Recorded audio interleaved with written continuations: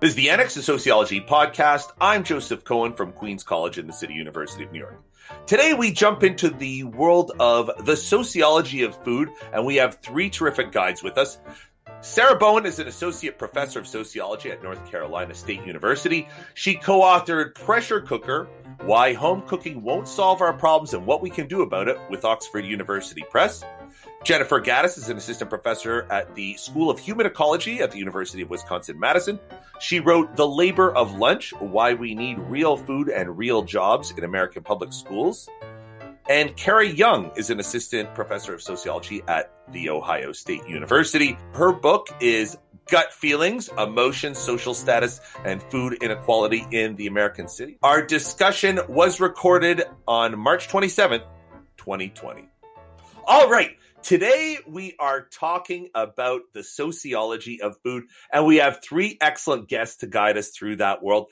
Sarah Bowen is an associate professor of sociology at North Carolina State University. She co-authored The Pressure Cooker, Why Home Cooking Won't Solve Our Problems and What We Can Do About It with Oxford University Press. Welcome, Sarah. Thank you.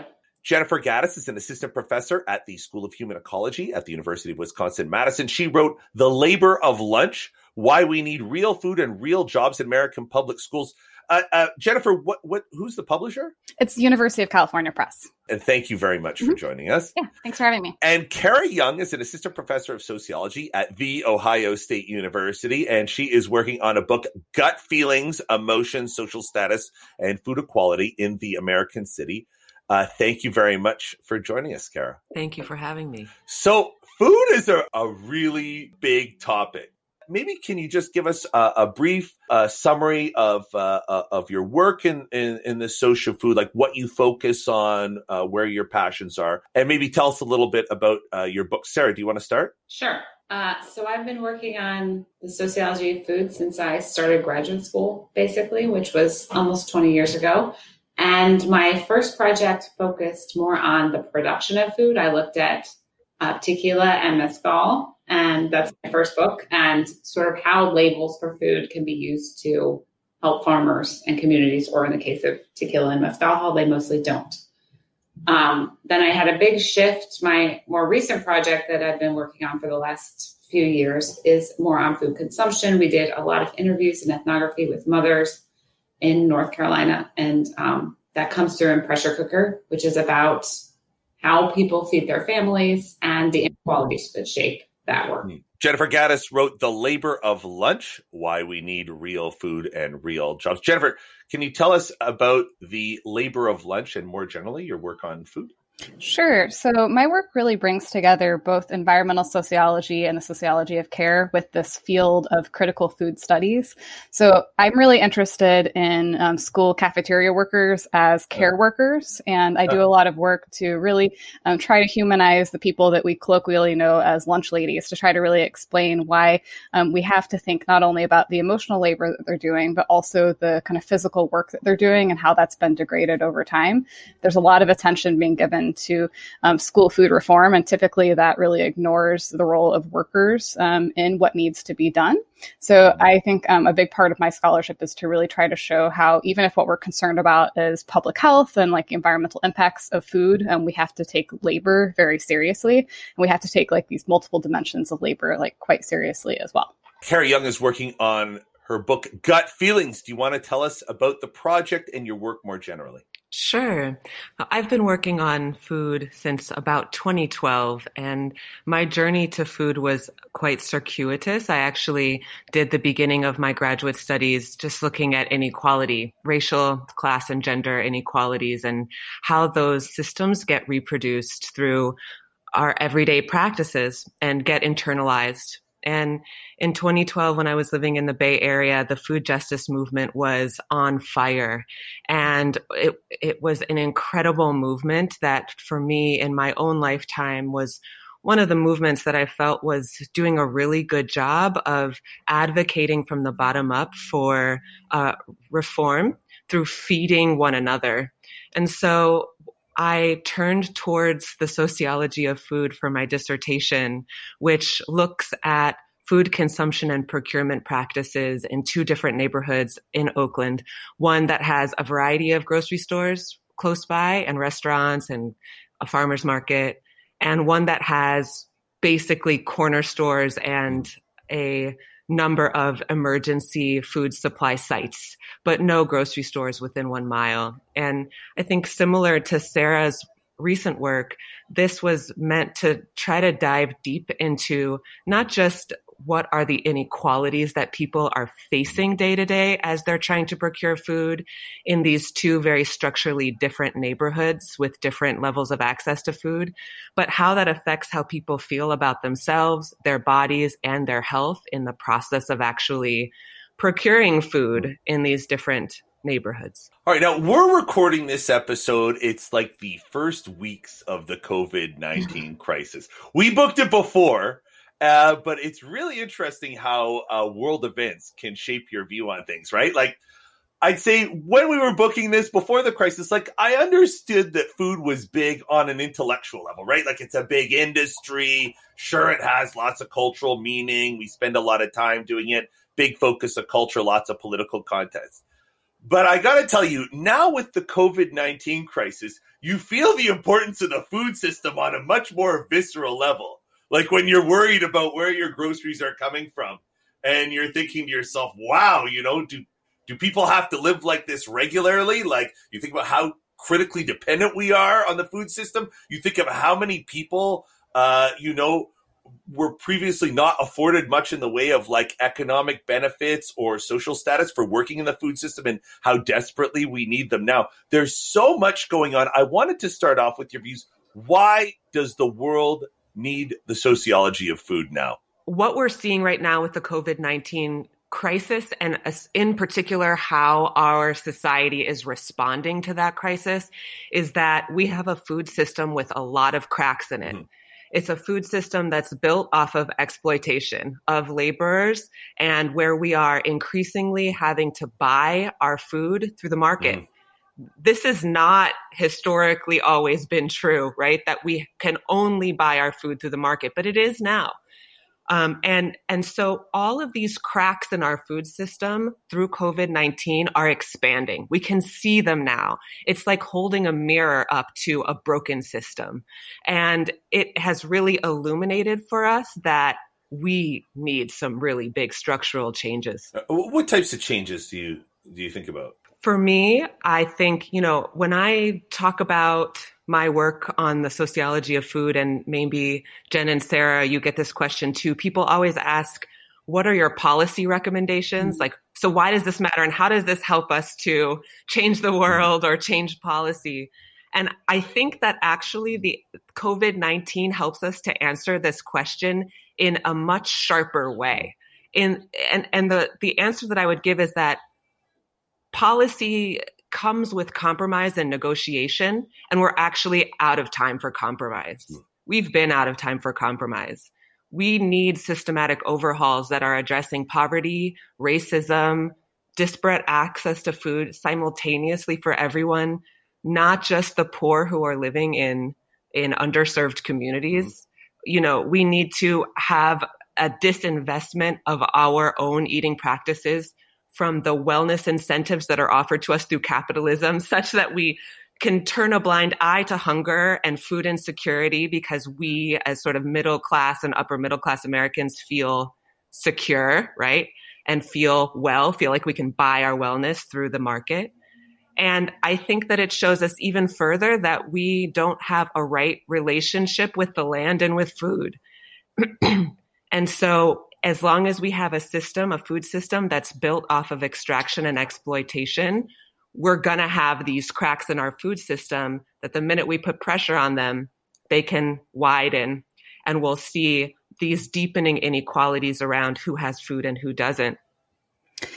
Yeah, so I really agree with what Kara is saying about how the crisis is really just showing a lot of the existing problems. But I think it's also pointing some people to maybe solutions or alternative practices that they hadn't necessarily considered. So one of the things that I've been really kind of excited to see is more and more people talking about mutual aid and learning about that as a practice. And I think food is like a major sort of medium, that people are practicing mutual aid through. And I think... Can you tell us what's mutual mutual aid. Yeah, so it's basically this idea of really, people in community supporting each other and providing any kind of, whether it's services or goods, like in this sort of community relationship. So really looking after each other's basic needs. And I think that, one of the things that I've seen at least happening where I live in Madison, Wisconsin, is our farmers market has been closed for the last several weeks because of concerns about people, congregating in a place together.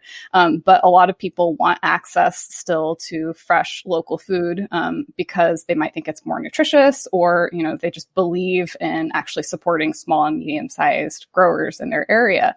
So I think that there's been a lot of things that I've seen happening around me where people are saying, well, we want to, figure out how we can create alternative mechanisms. So maybe it's hosting like a site for picking up food for, 10 or 15 people at our house, so that, these farmers can still sell food, people can still get it. But, we're creating much more of this community-based network for people to be helping each other, like gain access to these different kinds of like food products.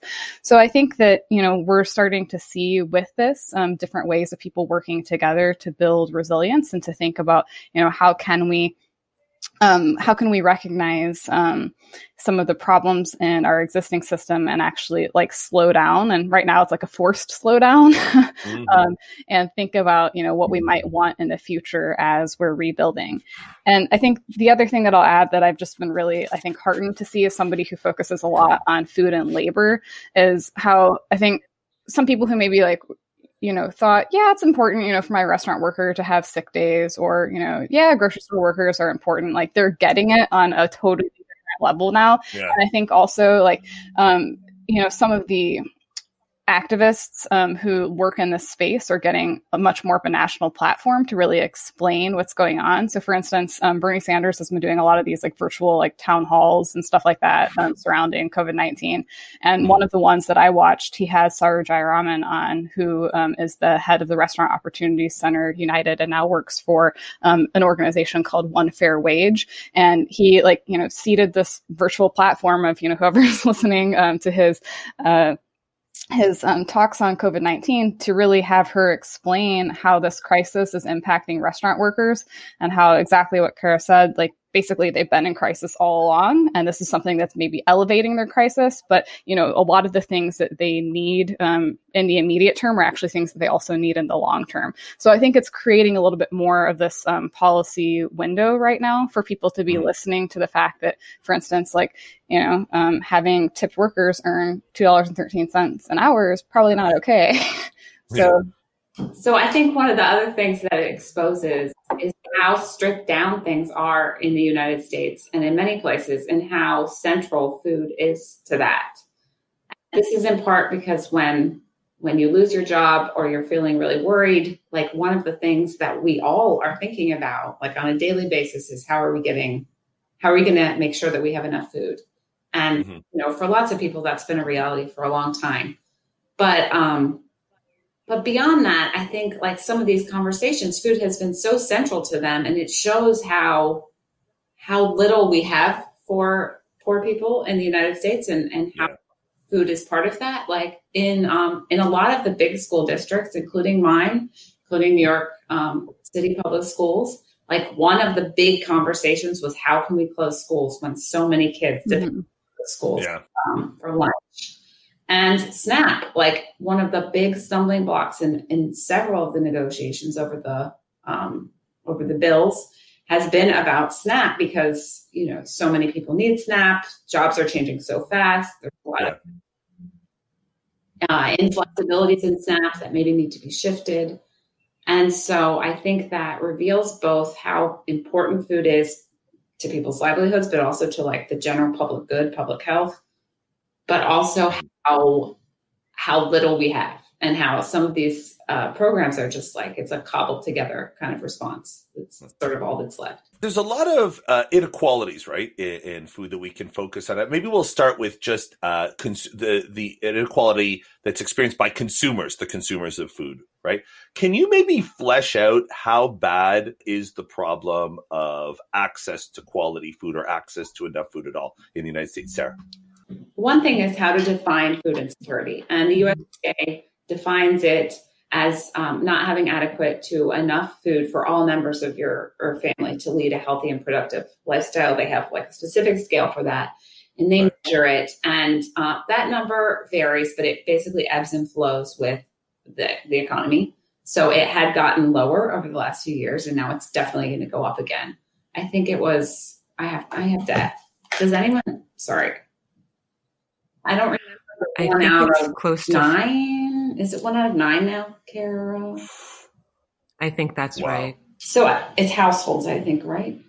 I'll look that up when someone else is talking so that we can make sure. But to go back to normal talking, I think it's 1 out of 9 households last year that were food insecure, but that number is going to go up. Yeah, is unacceptable, and that's a lot of people. And I think, but it's also, I think the problem goes beyond that, because food inequality in terms of what people eat and the kind of food that they have access to has risen in recent years. And so there have been some big nutritional studies that show that overall Americans' diets are getting healthier if you measure in terms of like eating what the nutritionists tell us we're supposed to eat. Right. But that has disproportionately been among richer Americans, whereas poor and working class diets have stagnated. And a lot of that is related to not eating enough of the healthy foods that we're told that we should eat. And I think there's a lot of good sociology work, critical nutrition work on, what is healthy and what does that mean? So that's important. But I do think it's important also that diets are becoming more divergent, that, some people have more autonomy to choose the foods they want than others, and that might not necessarily be captured with food insecurity data. So I just wanted to highlight one thing. I think that something that's really important for people to understand if they haven't really dug into this field much in the past is that some of the people who are actually like growing our food, harvesting it, processing it, cooking it and serving it are actually some of the most food insecure people in the US. Yeah. So food insecurity is really high among what are called food chain workers, largely because they're in some of the lowest paying occupations in the US. So I think that that's like a special kind of like just wrong within our system. Yeah. The people who are actually making sure that, our society as a whole can eat oftentimes are really like struggling to feed themselves and their families, and in particular struggling to feed their families nutritious, culturally appropriate food. And I just wanted to also kind of build on something Sarah was saying earlier, where I think in this moment of COVID-19 and school closures, I think that we can really see in a lot of ways food insecurity, both at the family level and in particular at the child level, and how a lot of these decisions about whether schools should be shut or not to begin with really had a lot to do with my subject of research, which is the National School Breakfast and Lunch Programs, as being a really important part of our social safety net, and in particular, this really important mechanism for really helping to combat child hunger. And I think that a really kind of significant thing there tends to be this real sort of romanticization of kids as like being deserving of food assistance, much more so than actually their families as a whole. Yeah. In fact, the U.S. Department of Agriculture recently announced this kind of public-private partnership that they have with PepsiCo, where for kids in rural areas who are especially food insecure, they are going to be basically sending like boxes of like commodity foods to kids in rural areas. Mm-hmm. And I think that, they're sending like boxes of food to family addresses, but it's specifically supposed to be for only the kids like in the household, right? Yeah. And I think that just kind of gives us a glimpse into like how there tends to be this really like moralizing discourse in the US about like really using public dollars to specifically protect kids versus family like nutrition and food security. The non-deserving parents. Wait, before we go on to Kara, can you explain to us, Jen, what's the act that Sure. the act that you were talking about? Yeah, so in the U.S., we have both a national school breakfast and school lunch program. In about 95% of public schools and a fair number of nonprofit private schools, they participate in these programs. Most schools participate in lunch at greater rates than the breakfast program. But basically what it is a program that provides either free, reduced price, or low cost breakfasts or lunches to kids in schools. So this is a program that officially started in 1946 and has historically been something that really is supposed to support both domestic agriculture and child nutrition. But I think that in a lot of ways, it's really been converted into both a poverty program. So there tends to be very low participation among families that really have like a choice to opt out of the program. So right now there's about 30 million kids who participate in the school lunch program on any given day. And about 22 million of them are from families that are at 185% or lower of the federal poverty line. I wanted to also add that when we look at food insecurity numbers, there is racial inequality happening here. This is a racial justice issue, as well as a socioeconomic justice issue. If we look at food insecurity rates across the country, it is something like 1 in 9. U.S. households are food insecure. But when we look at that by racial group, we see that it's about 9% for white households, 22% for Black households, and 18% for Hispanic households. So Black and Hispanic households are almost twice as likely to experience food insecurity than their white and Asian counterparts. And that's really important when we're thinking about how to build interventions, right, that try to alleviate these food insecurity. I also wanted to note that when we're talking about food insecurity, it often goes hand in hand with economic or housing insecurity. And so one of the other measures that we can look at in trying to understand what food insecurity actually means is this idea of of being cost burdened. So when we think about this concept of cost burdened, it's, are you spending so much of your income on your basic needs that you're now needing to make a trade-off between, let's say, food on the one hand and housing or shelter on the other? And in the United States, we say that a family is cost burdened if they're spending more than 30% of their income on housing, and severely cost burdened if they're spending more than 50% of their income on housing.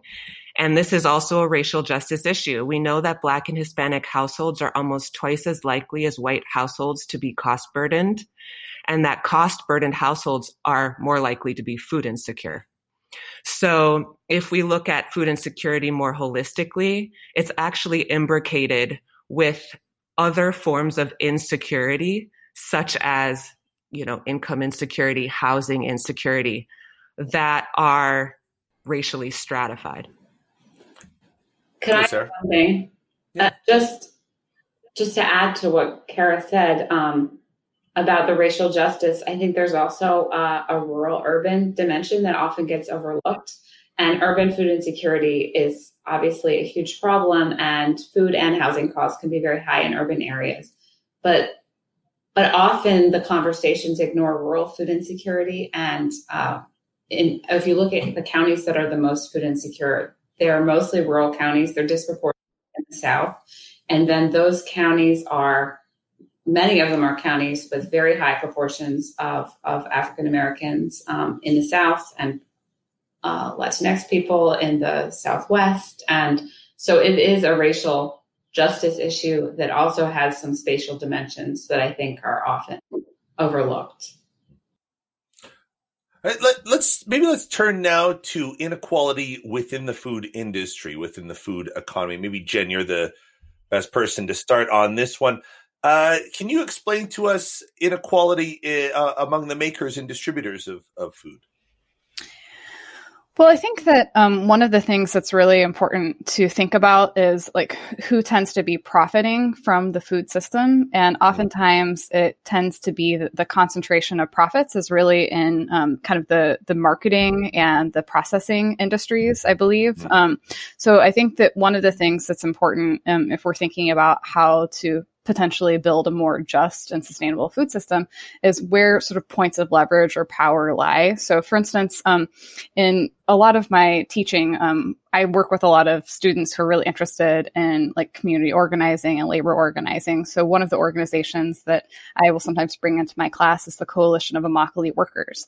And I think that they're a really interesting example where early on in their organizing, this was a group of farm workers in Florida who were really earning just terrible wages and dealing with like issues of modern day slavery in the tomato growing fields there.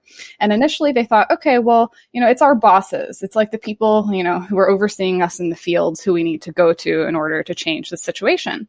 But as they, started organizing, they realized that actually the growers are really being squeezed by like the big supermarket chains and by like the big fast food chains.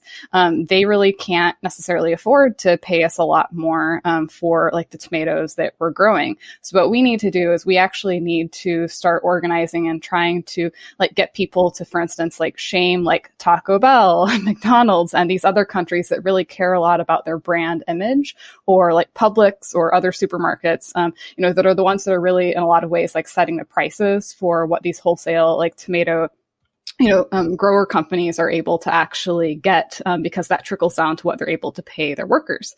So I think that they are a good example of really thinking about, well, who holds power within the food system and kind of what's the point of intervention. And I think a lot of times it really is at like this very sort of top level in terms of these multinational corporations that really are profiting off of a lot of exploitation kind of down like this vertical, food supply chain. Two striking observations about the food production system and labor that have emerged for me coming out of through this COVID-19 problem. The first one was, it was very telling to me. I saw in Canada, I don't know what they're doing here in the United States, but Canada declared migrant agriculture workers to be essential laborers. And I thought, isn't that interesting? Like, they critically need them, but not enough to give them legal residency or like citizenship, right? Like, it used to be like a lot of this xenophobia is premised on the idea that like people coming into the country somehow harm society. And it's very telling to me that when push came to shove, we were like, oh no, we need these migrant workers. We have every incentive health-wise to close our borders, but we cannot do it. And I was thought to myself, wow, isn't that telling? But we still won't give them a green card. Because so as a percentage of our income, Americans pay less for our food than any other country. And this is in part because our food system is so dependent on migrant labor, especially farm workers, but also in meatpacking industries. And we are totally dependent on it. And it benefits consumers in terms of prices, but especially producers in the ways that Jennifer was talking about, to have this workforce that is so vulnerable and that can be underpaid and exploited. And so, yeah. I think one other thing that I would mention in relation to this question is that, even within particular industries or particular sort of sectors of the food system, we find lots of different types of segregation. So, for instance, when we think about like the restaurant world, we've been talking about immigrant labor. Where do you find most immigrant labor? It's in the back of the house. So it's in the cook and dishwashing positions that like are lower wage. And I think there's an organization that I mentioned earlier, the Restaurant Opportunities Center, that has produced a lot of really great reports that really show just how much segregation exists, even in like fine dining restaurants, in terms of just who has access to the higher paying jobs in restaurants. It tends to be, white, educated people who have a college degree. They're much more able to get these positions as servers in fine dining restaurants where they might actually be able to bring home a livable wage, whereas a lot of the people who are working and back of house positions are putting in just a tremendous number of hours with very, very little opportunity for any job mobility. I was just going to say that with COVID and all of this, I'm very worried about the immigrant workers, because so immigrant workers have some of the most vulnerable positions in terms of like the health risks. Like the farm workers need to continue to keep picking the produce, or else the food system is going to collapse. A lot of immigrant workers are delivery workers, and so that is very exposed. And then in terms of the protections that they have access to in terms of unemployment benefits and SNAP, already in some of the interviews that we did in North Carolina, we saw that these families, they didn't want to go to food pantries, or they were afraid to interact with public and nonprofit kind of organizations for benefits that they were qualified for because of fear of being deported. And so I am very worried about, as we see more and more vulnerable people, the effect that this will have on immigrant workers. And just really quickly, I'll add that another area where that's happening is in the school breakfast and lunch programs. So we've actually been seeing some issues, and I've talked to a lot of the people kind of on the ground who have said that they are really concerned, particularly in this last year, with more and more families not feeling comfortable actually filling out the paperwork that would allow their children to receive free and reduced price lunches. Piggybacking off of what Sarah said about being concerned about our migrant laborers, I was on a call yesterday where we were getting a report back on what's happening in the fields right now. And even though there are pictures that are circulating that show that workers in the fields are practicing social distancing, picking the vegetables and fruits for us 6 feet apart, this is not true in the pack houses. This is not true in the dairy mills. There, people are still working side by side, even in the midst of this crisis. And I think that can happen because we have a system of exploitation and racism, right? Xenophobia and racism, in which those people aren't seen as having bodies that matter.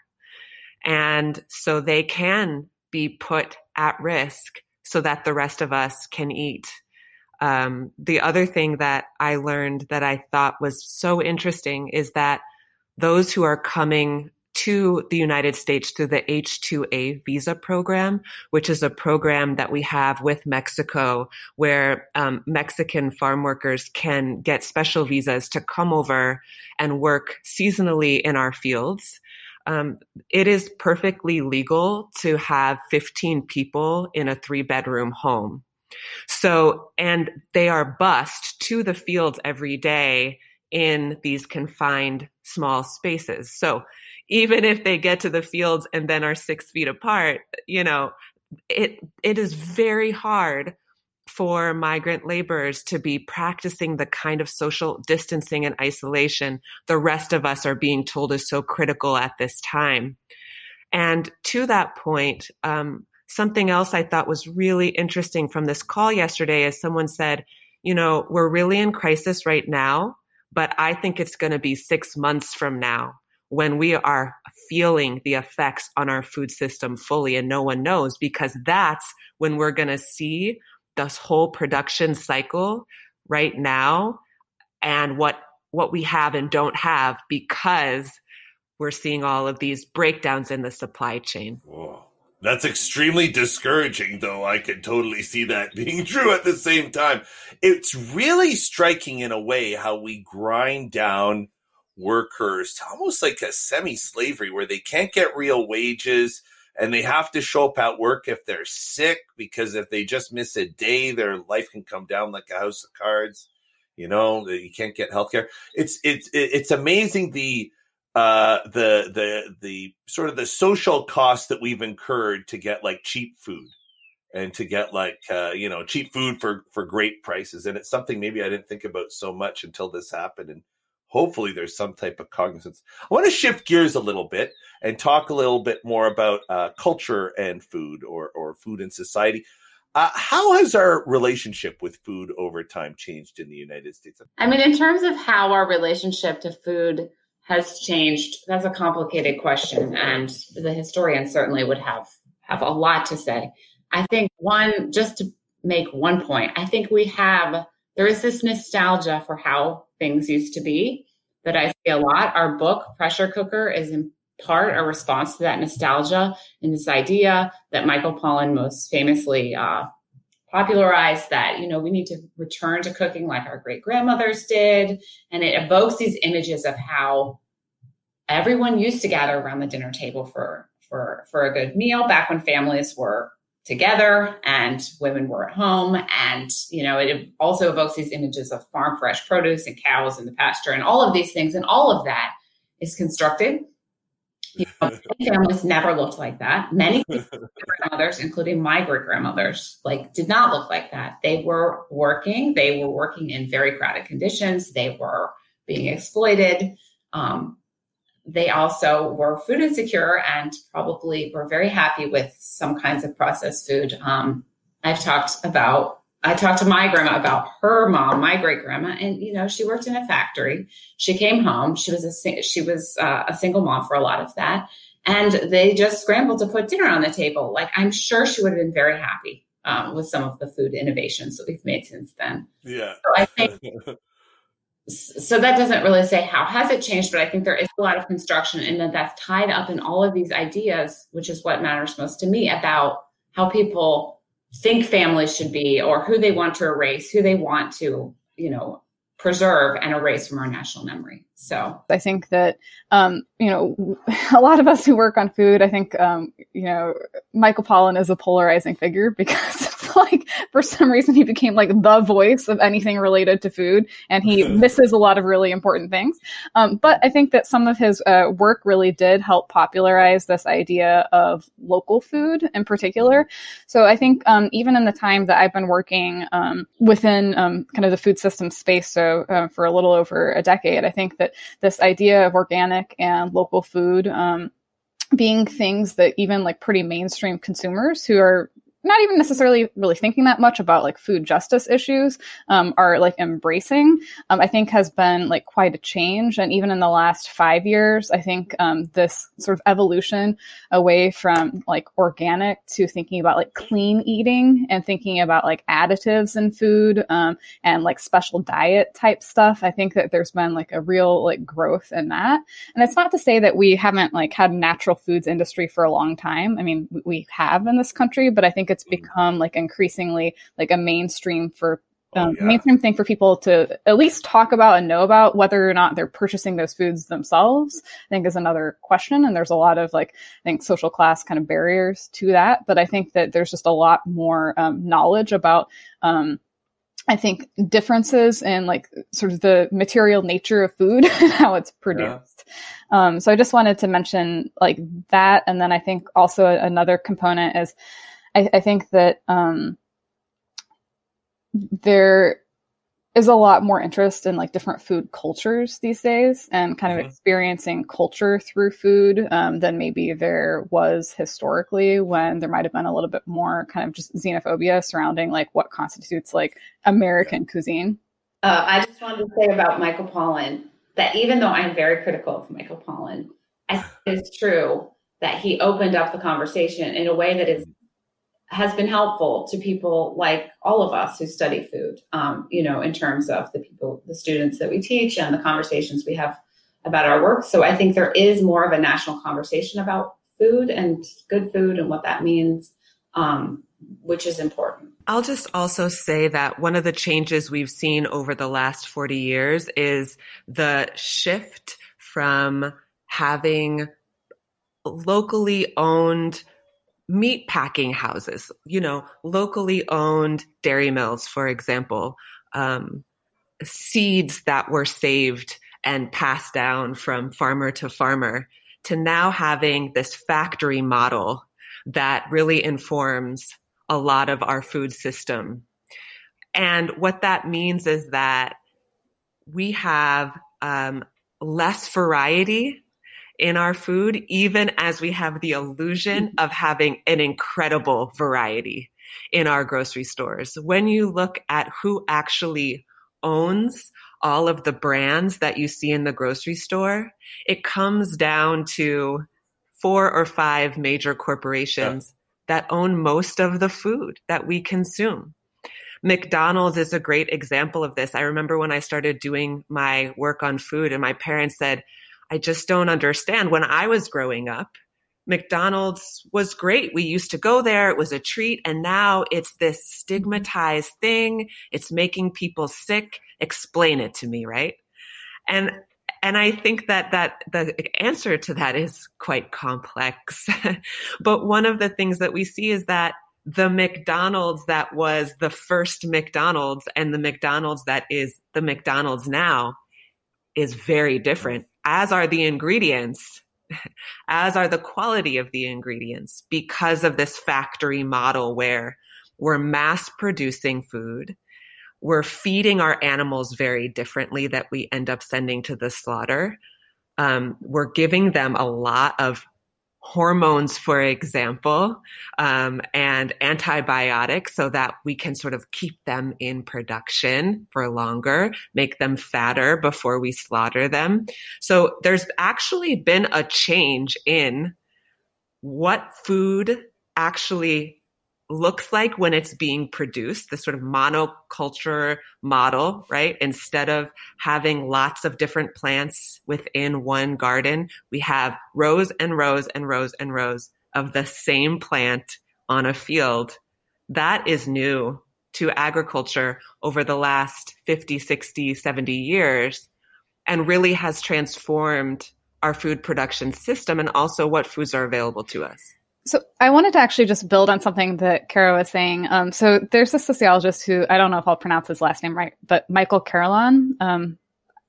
Anyways, he introduced this concept to me that was really helpful, where he really talked about this flattening out of taste preferences due to exactly what Kara has been talking about in terms of not only this reduction in terms of the different varieties of crops that we're growing, but also, you know, what industrial food tends to taste like. And so he really talks about how, because like these companies have worked really hard to kind of create and shape taste expectations, it actually makes it quite difficult to have like agrobiodiversity, because, you know, when you don't have a taste base that's actively wanting to like purchase like different like heirloom varieties of things, or even knowing what, you know, something that's not an heirloom variety, but it's just like not super common actually is, it makes it very difficult in terms of market conditions for people to continue producing those things.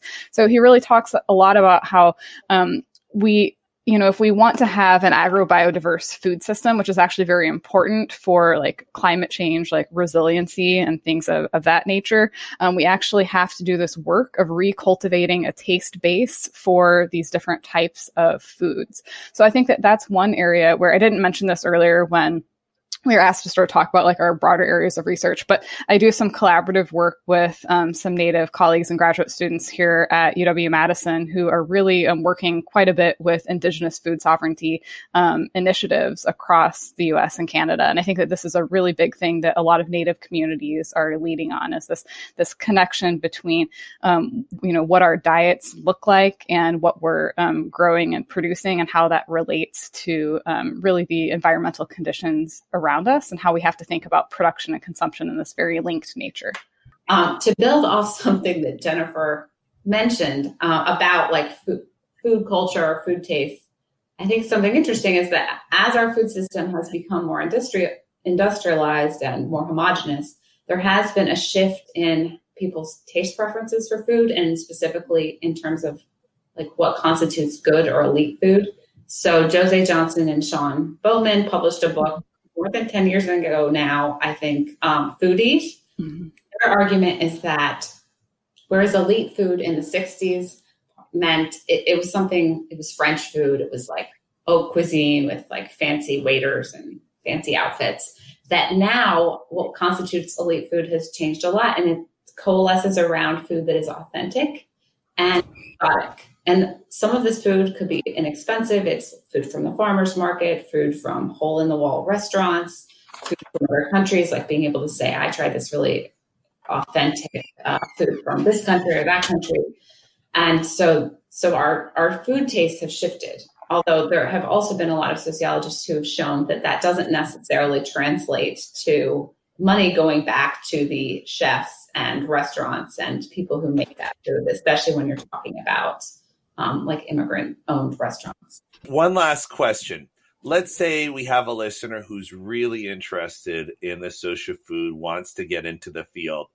Who are your must reads, and give them some tips how to get started? Who should they be reading besides all of you, of course?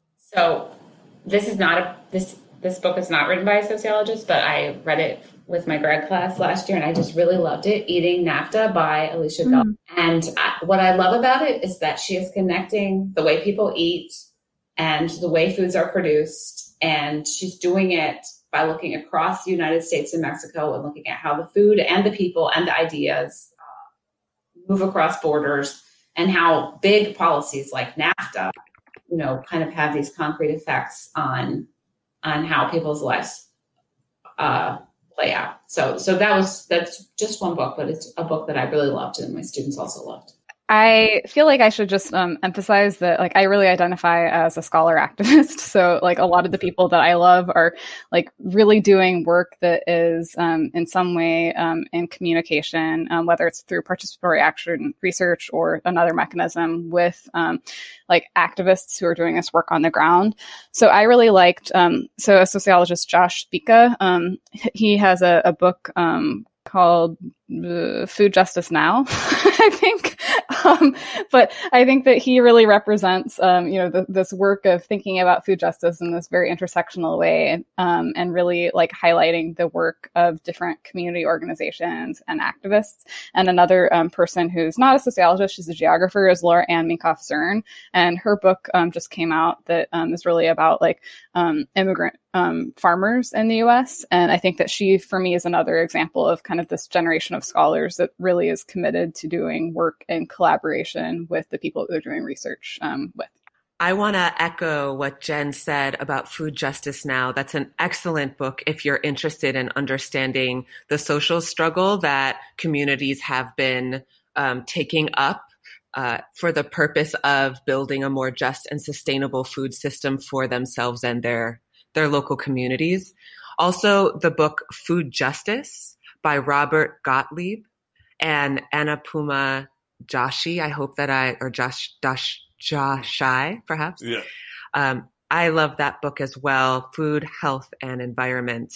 I also want to say that if you're interested in studying race and food, there have been 3 books that have come out over the past year that have taken up this issue of food and racial justice. One is by sociologist Monica White. It's called Freedom Farmers. There's another book by Leah Penniman, who is an activist. She owns and operates a farm called Soulfire Farm in upstate New York and has an amazing program every summer for Black, Indigenous people of color to do immersions on the land. And she just wrote a book called Farming While Black. And there's also another book by geographer Ashante Reese. And I think it's Black Food Geographies, right? Yes, Black Food Geographies, Ashante Reese. All right. Sarah Bowen, Jennifer Gaddis, Kara Young, thank you very much for talking to me today. Thank you. You've been listening to the Annex of Sociology podcast. Special thank you to our panelists, Sarah Bowen from North Carolina State University, Jennifer Gaddis from the University of Wisconsin-Madison, and Kara Young, Ohio State University. We're on the web, sociocast.org/annex, on Facebook, the Annex Sociology podcast, and on Twitter, @SocAnnex. Our producer is Liseth Moreno. Music by Lena Orsa. I'm Joe Cohen. Thanks for listening. All right.